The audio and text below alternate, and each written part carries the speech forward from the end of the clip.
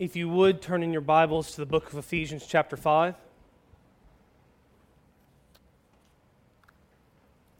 I want us to start reading in verse 17, but we're covering verses 25 through 27 this week. Before we do, I want us one more time to go to the Lord in prayer. A couple things.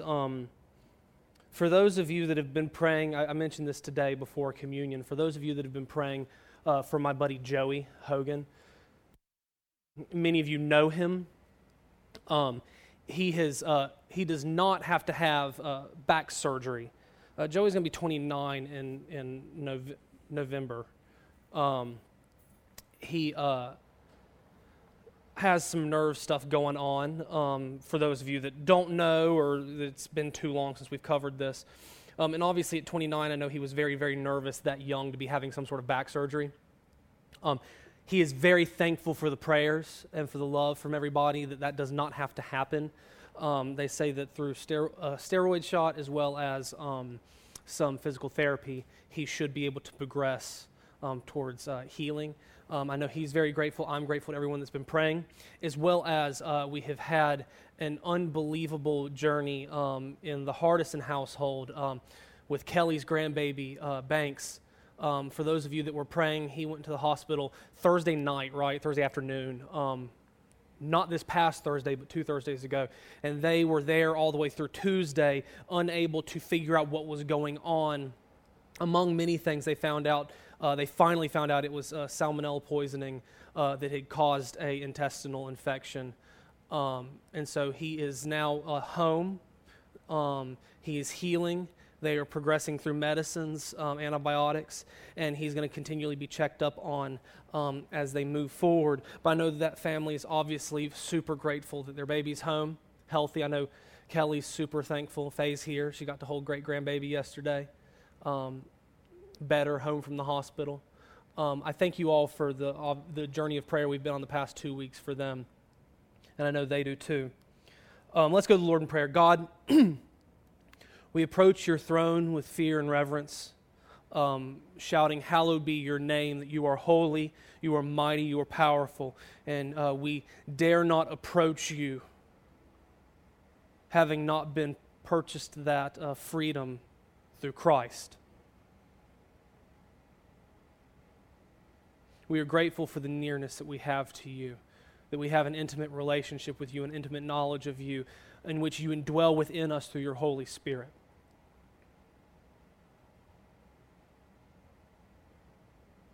It's at the cross that we constantly fall in remembrance of the sacrifice of your Son, Jesus.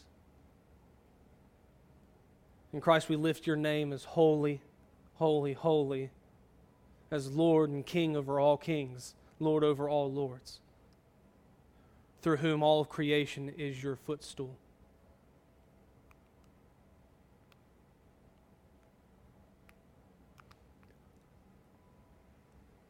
I ask, Holy Spirit, that you lead us and guide us today in worship, that we would read your word with discerning hearts, that you would illuminate the truth to us, and that it would change us as we are guided by you to apply it towards further holiness. And that where we fall short, you convict us and lead us to surrender. Guide me as I preach. May I preach what your word says effectively, with purity and with truth. And stop me before I get out of hand on something that is not for your glory and not within this text. This is not the place for that, but rather the place for you to be glorified and for your name to be lifted up. I'm grateful for the opportunity to worship with this congregation, and grateful for the salvation that you have given us to unify us.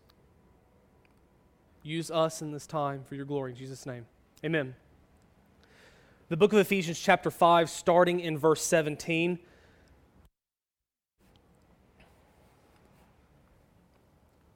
We read, "Therefore do not be unwise, but understand what the will of the Lord is. And do not be drunk with wine, in which is dissipation, but be filled with the Holy Spirit. Speaking to one another in psalms and hymns and spiritual songs, singing and making melody in your heart to the Lord, giving thanks always for all things to God the Father in the name of our Lord Jesus Christ, submitting to one another in the fear of God.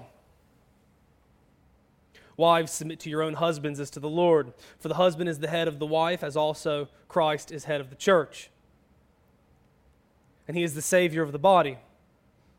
Therefore, just as the church is subject to Christ, so let wives be to their own husbands in everything. Husbands, love your wives, just as Christ also loved the church and gave himself for her, that he might sanctify and cleanse her with the washing of water by the word, that he might present her to himself a glorious church, not having spot or wrinkle or any such thing, but that she should be holy and without blemish. So husbands ought to love their own wives and as their own bodies. He who loves his wife loves himself. For no one ever hated his own flesh, but nourishes and cherishes it, just as the Lord does the church. For we are members of his body, of his flesh, and of his bones. For this reason a man shall leave his father and mother, and be joined to his own wife, and the two shall become one flesh. This is a great mystery, but I speak concerning Christ and the church. Nevertheless, let each one of you, in particular, so love his own wife as himself. And let the wife see that she respects her husband. We've been on this journey, obviously, through the book of Ephesians. It's a long book. It's a book that I should say is deep in theology, deep in what it has to offer, and therefore takes time to power through. Within this particular section, we have transitioned out of the call for wisdom, the call that us as believers who have been redeemed out of sin, redeemed out of darkness, as the beginning of Ephesians chapter 5 says, and called into the light that is Christ, called into the light of salvation, that we now take on this responsibility and this understanding that our lives should now be not conducted by the foolishness of a carnal heart, not conducted by the foolishness that is rebellion against God, but conducted by the wisdom of the Lord that comes as a result of understanding his will, understanding what it is that pleases him, understanding what he desires, understanding his character, his nature, and his rule for authority, for creation under his authority. That part of this will that we as Christians understand is to be filled with the Holy Spirit. It's to walk each and every day under the submission to his perfect word, under the submission to his perfect will, under the specifications of his standard of holiness, his standard of righteousness, and empowered by his Holy Spirit, the indwelling presence of God, to do so. That's infinitely complicated to explain the ways in which the Holy Spirit indwells, because he's God and we will never fully understand all of that. But it's also infinitely simple in the extent that he does the work as we obey. That's not to say we're all off the hook to just be lazy and kick our feet up, but that as we pursue righteousness, as we pursue understanding God, knowing God, as we pursue drawing near to him, the Holy Spirit, his filling presence, is his act of changing us, molding us, shaping us to look like Christ. A result being speaking to one another in psalms and hymns and spiritual songs, singing and making melody in your heart to the Lord. Joyful celebration in worship. It has nothing to do about you having a good voice or musical ability or being able to keep time. It has to do with you understanding the truth and the truth leading you to worship, both benefiting the community in which we speak to one another these truths, as well as the glorification of the Lord who desires to hear us proclaim his name. Two other things is the giving thanks always in all things to God the Father through Jesus Christ. That Christ has given us, it's only by his name that we have access to the Father, and that it is our responsibility as people that are intimate with him, that know him and love him, to draw near to him, understanding we do so in the name of Christ. That everything, whether good or bad, everything, whether bringing your grandbaby home healthy or a trial, a period of time in the hospital, is still a gift of God's grace and his love. It's difficult to understand that. It's difficult to see these things. But to go in the grand big picture of all of this, God's glory is absolutely his goal. no matter what the surrounding circumstance, the external circumstance might look like. And that we live hearts of thankfulness, always and in all things. And then lastly, the submission to one another in the fear of God. That the one who has redeemed your soul has the power to condemn it. He does not and will not, because he's faithful to his covenant, and his covenant was purchased on the condemnation of his Son. That should strike fear in our hearts. Reverent fear. It's one thing to be afraid of a scary movie on TV. It's another thing to be afraid of something you know could squash you. He's not here today. Peter talks to me about working somewhere where he's around heavy machinery. I identify with that. I worked in a machine shop for over a year during starting this church. Chris knows, dealing with his truck. There are certain things you just understand. You don't put your finger there. Amen? Chris, I'm looking for you. Amen? There are some things that you just know, put the block under the tire. There's a respectful fear of something that has power.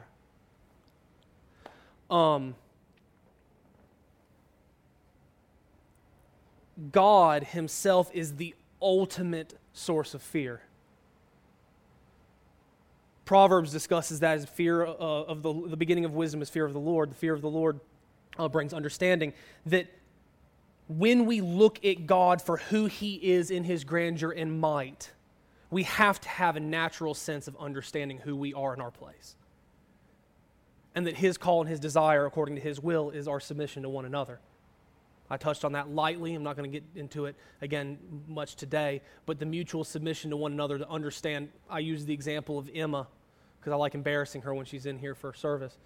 But someone as young as Emma, even though I'm the pastor, I have no right to just boss her around. I have every responsibility to serve her in the same way she has a responsibility to serve this church. There's no hierarchy of believers. We serve one another, submitting to one another. And in the same way as he begins to break down the marriage covenant, the marriage relationship, we saw last week, Paul discussed how wives submit to your own husbands as to the Lord. For the husband is the head of the wife, so also Christ is the head of the church, and he is the Savior of the body. Therefore, just as the church is subject to Christ, so let wives be to their own husbands in everything. I'll make this short and sweet. The whole anti-letting men lead their homes movement is unbiblical and wrong. That does not give permission for a man to, with an iron fist, without care, without concern, beat into submission everyone in his life. No.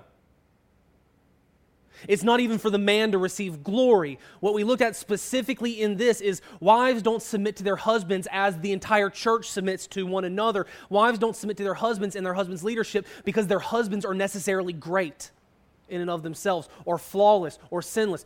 No. The reasoning for that submission, the reasoning for the wife's responsibility and the wife's God-given calling is that the outside world, that in the church as well, can look at a healthy marriage relationship, and when they see the bride, they see the church, Christ's bride. It's not submit to your husbands because he's fantastic. It's submit to your husbands as to the Lord in honor and glorification of God. We briefly pointed at 1 Peter, where he talks about even in a relationship where the wife is the only believer, which is more common. It's not impossible to have the husband be the only believer in the home, but it is more common for the wife to be the believer in the home. Even in that situation, she is still called to submission, not because he deserves it, but because her Messiah deserves it. And because of the God-given, God-designed role in her household, it is essential that she be who God has made her to be, so that his gospel and his glory will be proclaimed to the unbelievers in her home. It's not submit as the church does to Christ because your husband's great. And you're not. It's because you are equal parts essential. Which brings us to husbands.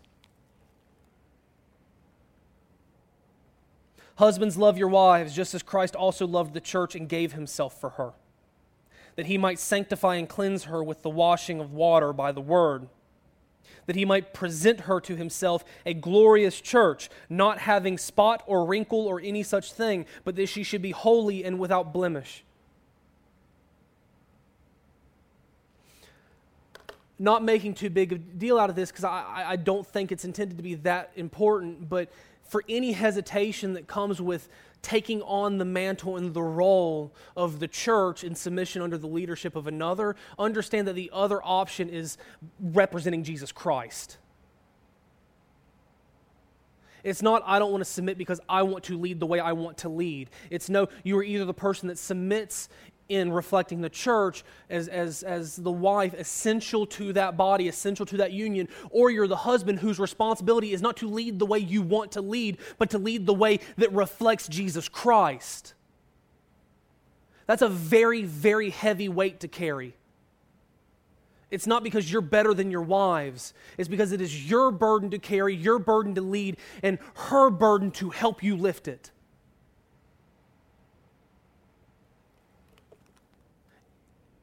It's the call of the husband to love his wife as Christ has loved the church.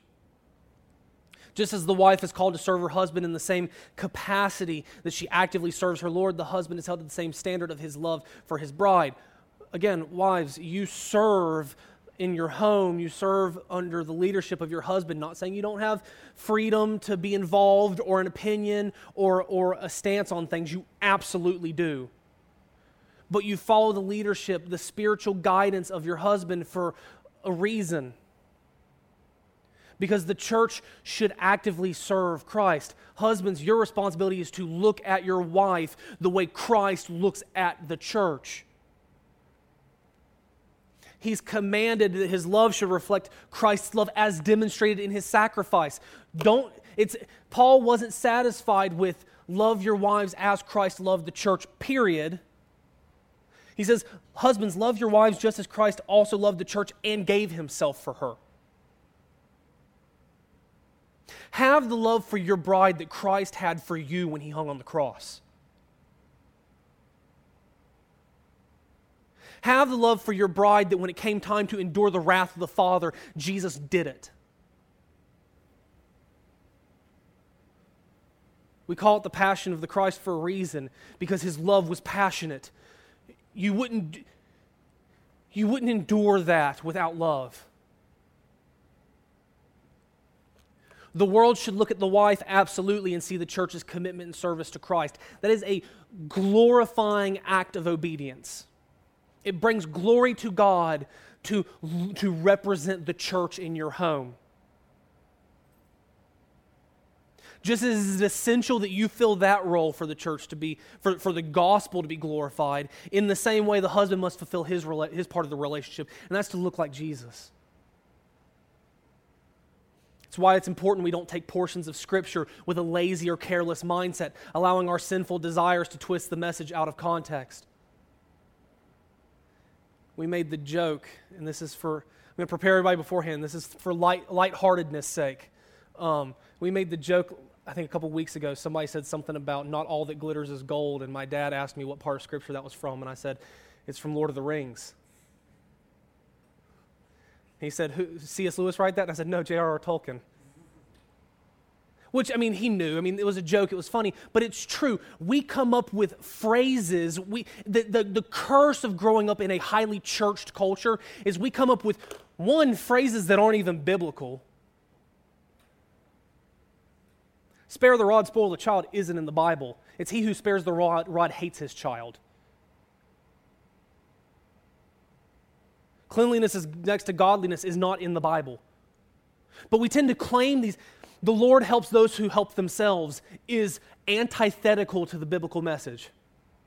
But we, living in a highly churched culture, have the tendency to take just common sayings and attribute them to Scripture, which is wrong. But we also have something that I think is actually more dangerous. We have the tendency to take partial phrases of Scripture and attribute them out of context. To attribute something non-biblical to the Bible is ignorant, and eventually someone's going to go, oh, they just don't know what they're talking about. To attribute something scriptural out of context is for you to twist the words of Scripture, and the only person that glorifies is the unbelieving world that wants to see why Scripture is not something to respect. It's why it's important that we don't boil all of Ephesians 5, chapters 22 through 33 into wives, listen to your husbands or else you're going to get backhanded. Because that's not what Scripture says. An overly simplistic interpretation of the woman's submission leads to the glorification of the husband. That's not in the text. Wives, submit to your husbands. Stop. We all the time spew that out. That's not what it says. It says, wives, submit to your husbands as to the Lord. Jesus gets credit. Jesus gets the glory. You're not some vessel for service and service alone. You're a vessel to glorify God. In the same way, the husband is supposed to take a back seat, allowing his wife's service to value Christ. This does nothing but beat down women and give men a big head if we don't understand what Scripture is saying. In the same way as the woman's role, to assume that the women are supposed to submit to their husbands according to the husband's every selfish whim, is to neglect the larger context of thus entering into sin. God Himself has said husband and wife is to reflect has been an eternal mystery to reflect Jesus Christ in the church. To make it something that this text does not make it is to take the church and Christ and paint it as something that it is not. Ideally, service should be in joy and celebration, following someone who understands his divine call to view her through the lens of Christ's passion for His church. I'm going to attribute this to Ed. I don't remember whether it was him or not that said this, but in marriage counseling, when you go through a passage like this, and especially the less churched the person is, there's tons of awkwardness in covering the submission part. I've done it plenty of times to counsel a young couple who aren't super church or mysterious mature in their faith. And when you start talking about the wives submitting in the home, that raises red flags. I don't know if that's a generational thing, but I know at least with my age group, we're not fans of telling women to submit. Those are very dirty words. And it's because we don't get it. I am constantly talking to Shannon about how grateful I am that she walks a very difficult life of startup church. Getting ready to burst with a second kid, a 2.5-year-old, working a full-time job with me, also working here. I'm grateful to her. And she has never once complained about it, never once spoken negatively about it. If anything, she has only ever encouraged me any time that I feel beat down about it. And why is that? Because I dare not ask her to submit to my leadership without her first understanding. I would never put something in our path that does not desperately love her. It should be joyful and celebrative to submit in the home under a husband's leadership. Not, as 1 Peter says, not always because he's going to, but because the way God designed it is that it should be joyful and in celebration because you're submitting to someone who isn't going to do a thing without a deep, passionate love for you. That's not going to cherish you the way Christ carried His church to Calvary. Christ fully completed the work the Father prepared for Him in order to redeem the church from its fallen state.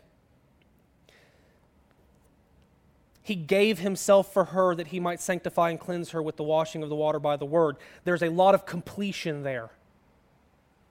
In the same way, there's no sacrifice too deep for a husband to endure for his bride. Jesus didn't just partially submit to the love for the church. He went there.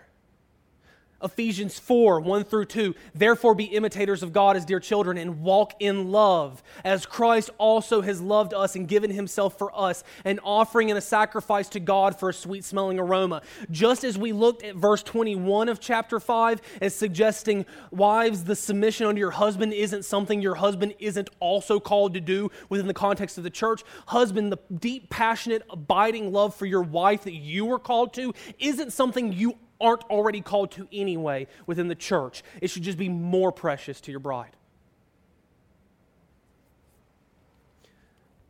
Walk in love as Christ loved us and has given himself for us. Sin. It is both a blatant rebellion and an offense to God's holiness. I mentioned this a couple weeks ago. Sin, R.C. Sproul used to famously call cosmic rebellion. It's looking at everything that has ever been created, the rules and the standards of the universe as set forth by the Holy One that is has all the authority, the only one with authority to design, create, and establish things on its foundation, just like we saw in Psalm chapter 24, which we'll get back to in a minute. Sin is rebellion against that. It's saying no. It's cosmic rebellion. It requires the shedding of blood. It requires the punishment of a substitution, both of which were perfectly fulfilled in Christ. The only perfect sacrifice. He didn't pay for 99.99% of our sins on the cross. He fully accomplished the forgiveness of sins through the wrath he endured, and this is man's example of husbandly love. Christ didn't get far enough for you to finish the work of salvation. He went there. Full, done. Tetelestai. One word. It is finished. It's completed. He went there. Husbands, that is the standard of love. He went so far to demonstrate his love, not just for vanity's sake. Christ didn't die on the cross just to give you for salvation. He didn't. That's not love. It's not just to get you to heaven. No, he did it to accomplish a purpose, the sanctification and cleansing of the church, that he might sanctify and cleanse her with the washing of water by the word. Sanctification, it's a word that's a churchy word. It's set apart. Christ, it says, was sanctified by the Father for the purpose of salvation. Christ himself in Scripture says he sanctified himself for the Father's will. It's to set apart. It's to establish. It's to be holy. Committed for the purpose of being other in contrast to the sinfulness of the world. Christ died so that you are no longer darkness. He died to set you aside. He loves you. He didn't die to say, I forgive you for cheating on me, you go on your way. He died to say, I forgive you for cheating on me, let me make you pure. With cleansing, Christ has purified or washed away the dirtiness present prior to his sacrifice. Both words effectively describe what was needed in the entire sacrificial system. It's a way oversimplification of the sacrificial system, but in essence to just handling the dealing of our sin, both words, sanctification and cleanness, or washing, cleansing, they're both necessary. They're only perfectly achieved through Christ. To stand before God in full communion, we're required both purity and holiness. You're required to no longer have sin to be cleansed, but also to be holy, to be sanctified. To be in communion with God, it needs both. It's not just I've been forgiven. It's I've been forgiven and established for the purpose of holiness. They go hand in hand. James says faith without work is dead. It's not that you earn any bit of your faith. It's that faith changes something. It's a dual purpose. We've lacked both of these due to sinful nature, and it is through the love of Christ we've been restored. Psalm 24, we read this in between the songs today, verses 3 through 6. Who may ascend into the hill of the Lord, or who may stand in his holy place? He who has clean hands and a pure heart, who has not lifted up his soul to an idol, nor sworn deceitfully. None of us fit that.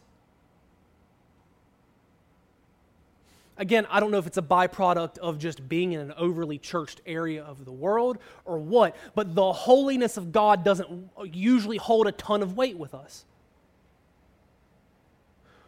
Who has the audacity to stand before God?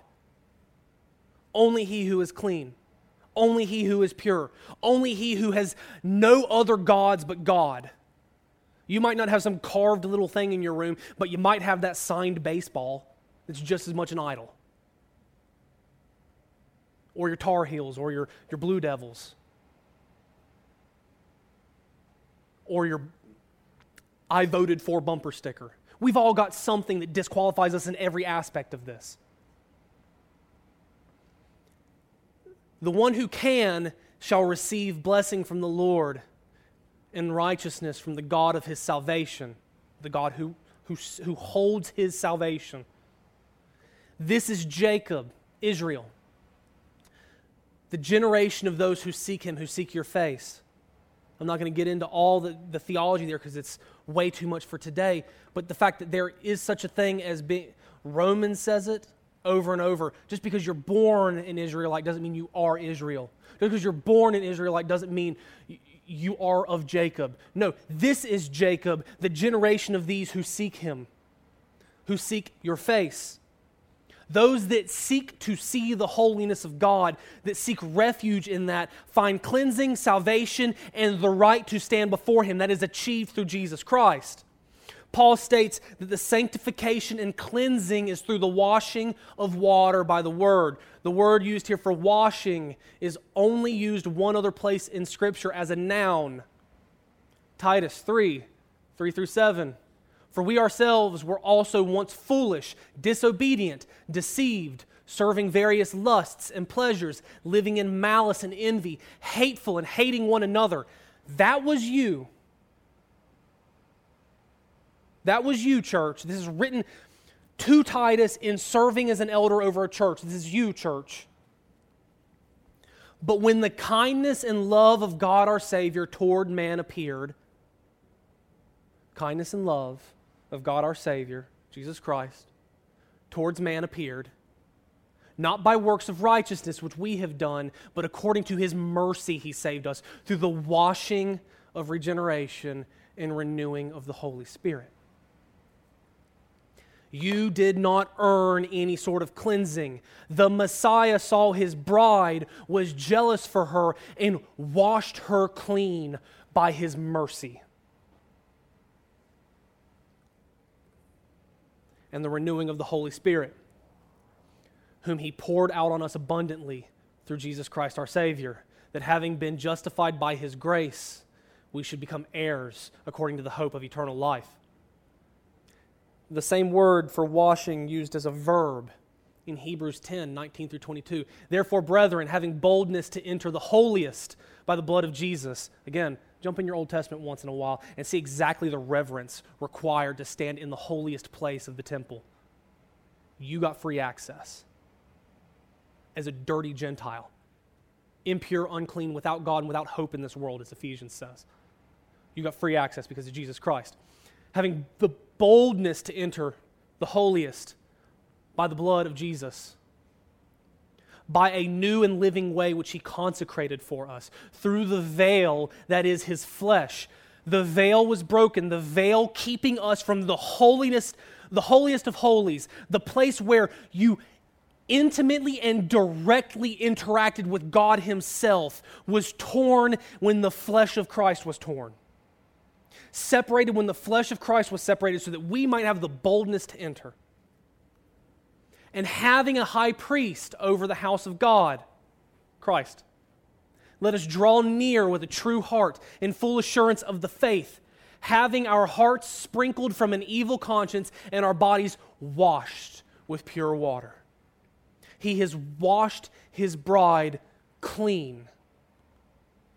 It's through the power of the message of God's grace in Christ that we are cleansed, washed clean from the iniquities of our sins.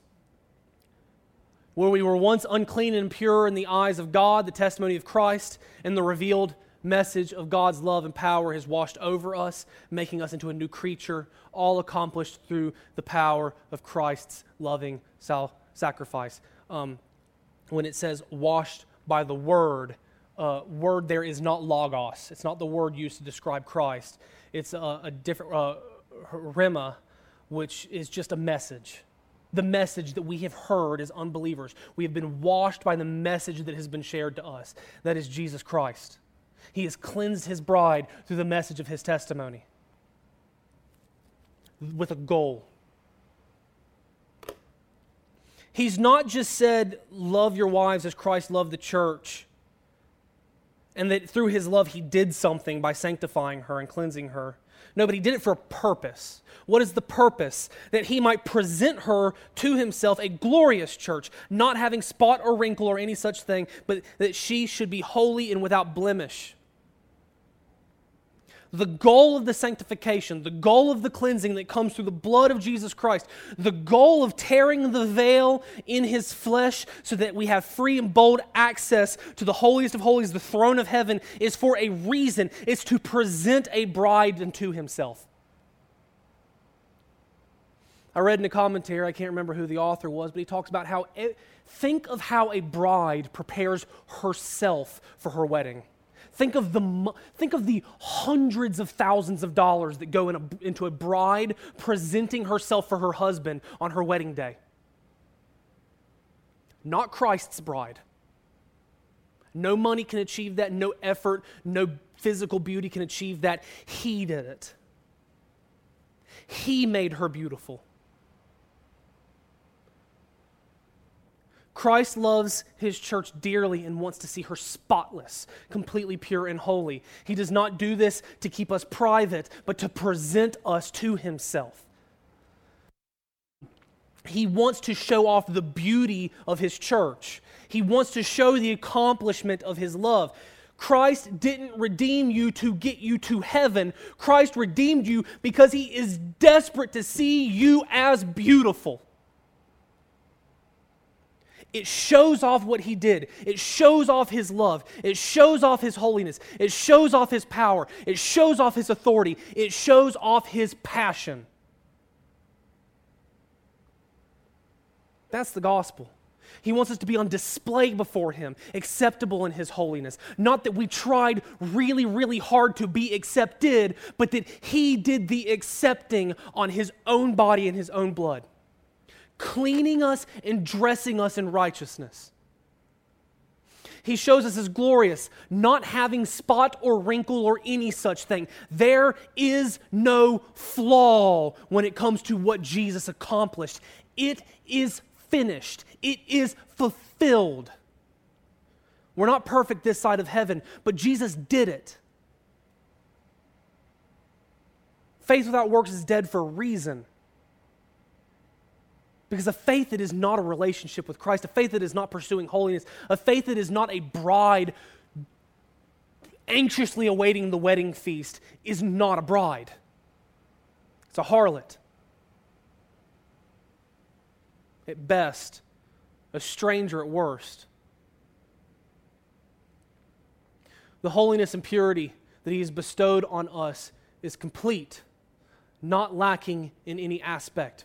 He wants a bride who can stand near to Him in the purity required by God's holiness, and that this should be modeled in the way the husband relates to his wife. The length that Christ went in His sacrificial love for the glory of a godly bride should influence the way husbands lead their homes. That's why I've got no problem saying, wives, submit to your husbands and encourage and support and walk alongside, because husbands, you got a doozy of a responsibility.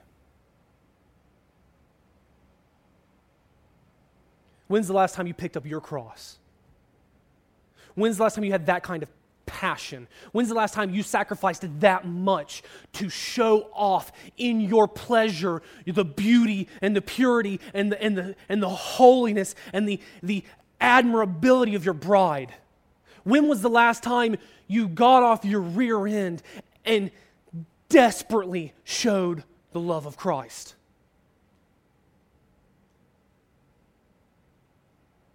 I've got no problem with saying, wives, submit and support that, because you should want that. And if you don't have that, and you're married to someone that is a stranger to God, that's why 1 Peter says, you're the primary chosen by God influence to get him there. By showing who the church is. And look, I'm not lecturing anybody in this room. I know I know our families intimately, dearly. I think we've got husbands that are on the ball and wives that are on the ball, but I do know we are increasingly in a world that can't stand the thought that there might be such a thing as a God-given role in the gender you were born in, let alone accepting the role if you accept your gender. I'm not trying to touch any touchy political subjects. That's the truth of Scripture. No one's won to the gospel by a wife who's abused in her home by a Christian, quote unquote. And no one sees the glory of a church in a home where a husband is a whipped little puppy scooting around and afraid to love his wife.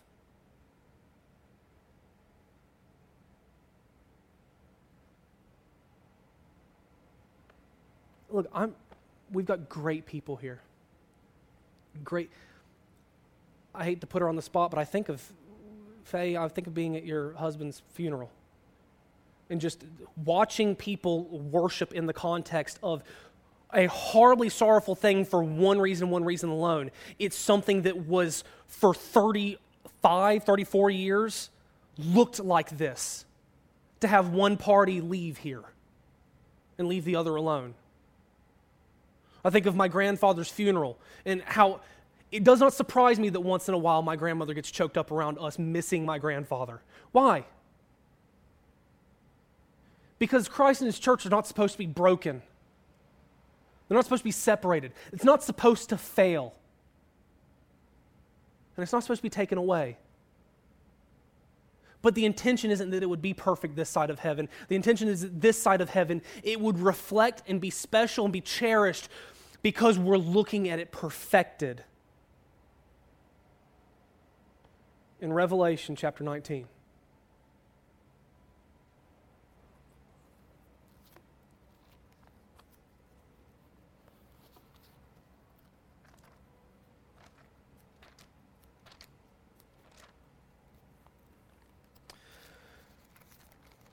We read this on Wednesday after worship within the context of the holiness of God.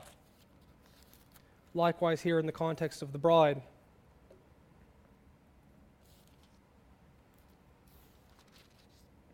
Now I saw heaven open, then he said to me, verse 9, write, blessed are those who are called to the marriage supper of the Lamb. He said to me, these are true sayings of God. And I fell at his feet to worship him. But he said to me, see that you do not do that. I'm your fellow servant and of your brethren who have the testimony of Jesus. Worship God, for the testimony of Jesus is the spirit of prophecy. Verse 6, and I heard, and as it were, a voice of a great multitude, as the sound of many waters and the sound of a mighty thunderings, saying, Alleluia, for the Lord God omnipotent reigns. Let us be glad and rejoice and give him glory, for the marriage of the Lamb has come, and his wife has made herself ready. And to her it was granted to be arrayed in fine linen, clean and bright, for the fine linen is the righteous acts of the saints. Do we reflect in our homes the eagerness of Christ, ready to see his bride in the gown of righteousness?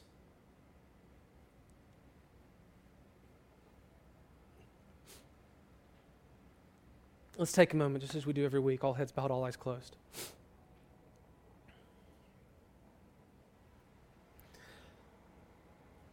Not we as this church. Again, I know these families. I love everyone here, but we just as those who call ourselves Christian in this modern world really do have what looks like an issue on our hands in regards to how ignorant we are of who our Savior is. We're lazy. We're satisfied with the lesser things. We're content here in our flaws at that, and in our sins at that. We're comfortable in our entertainment. And in doing so, we neglect to give glory where it is due, in the Holy One, the Lamb of God, the Messiah who took away the sins of the world, who has purchased his bride, and who himself has cleansed her, who himself has presented her to him.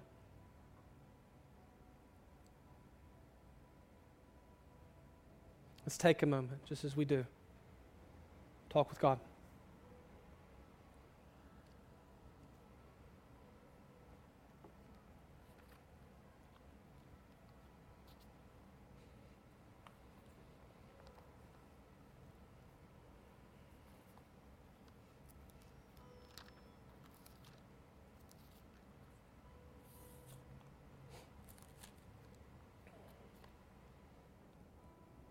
Once again, we draw near, Father,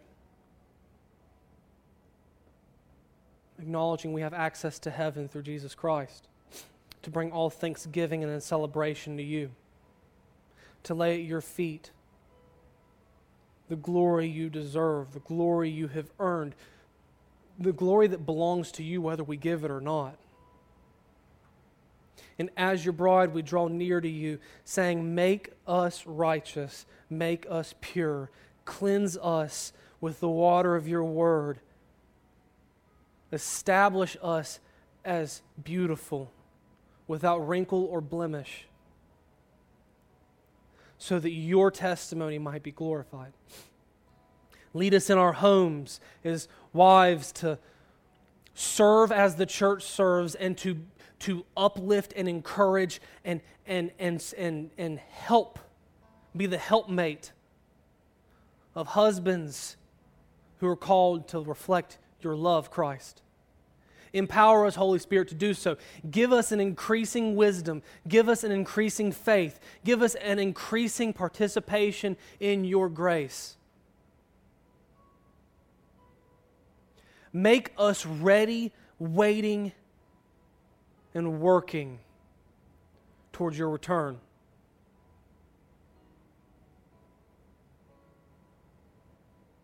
That we would not be caught off guard, but that we would be prepared with hearts of celebration. We ask all this in Jesus' name. Amen.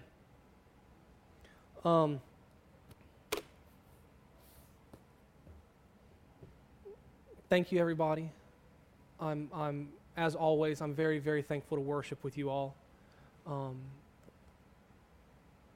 Christ's bride looks beautiful as always. Let's go and be Him this week.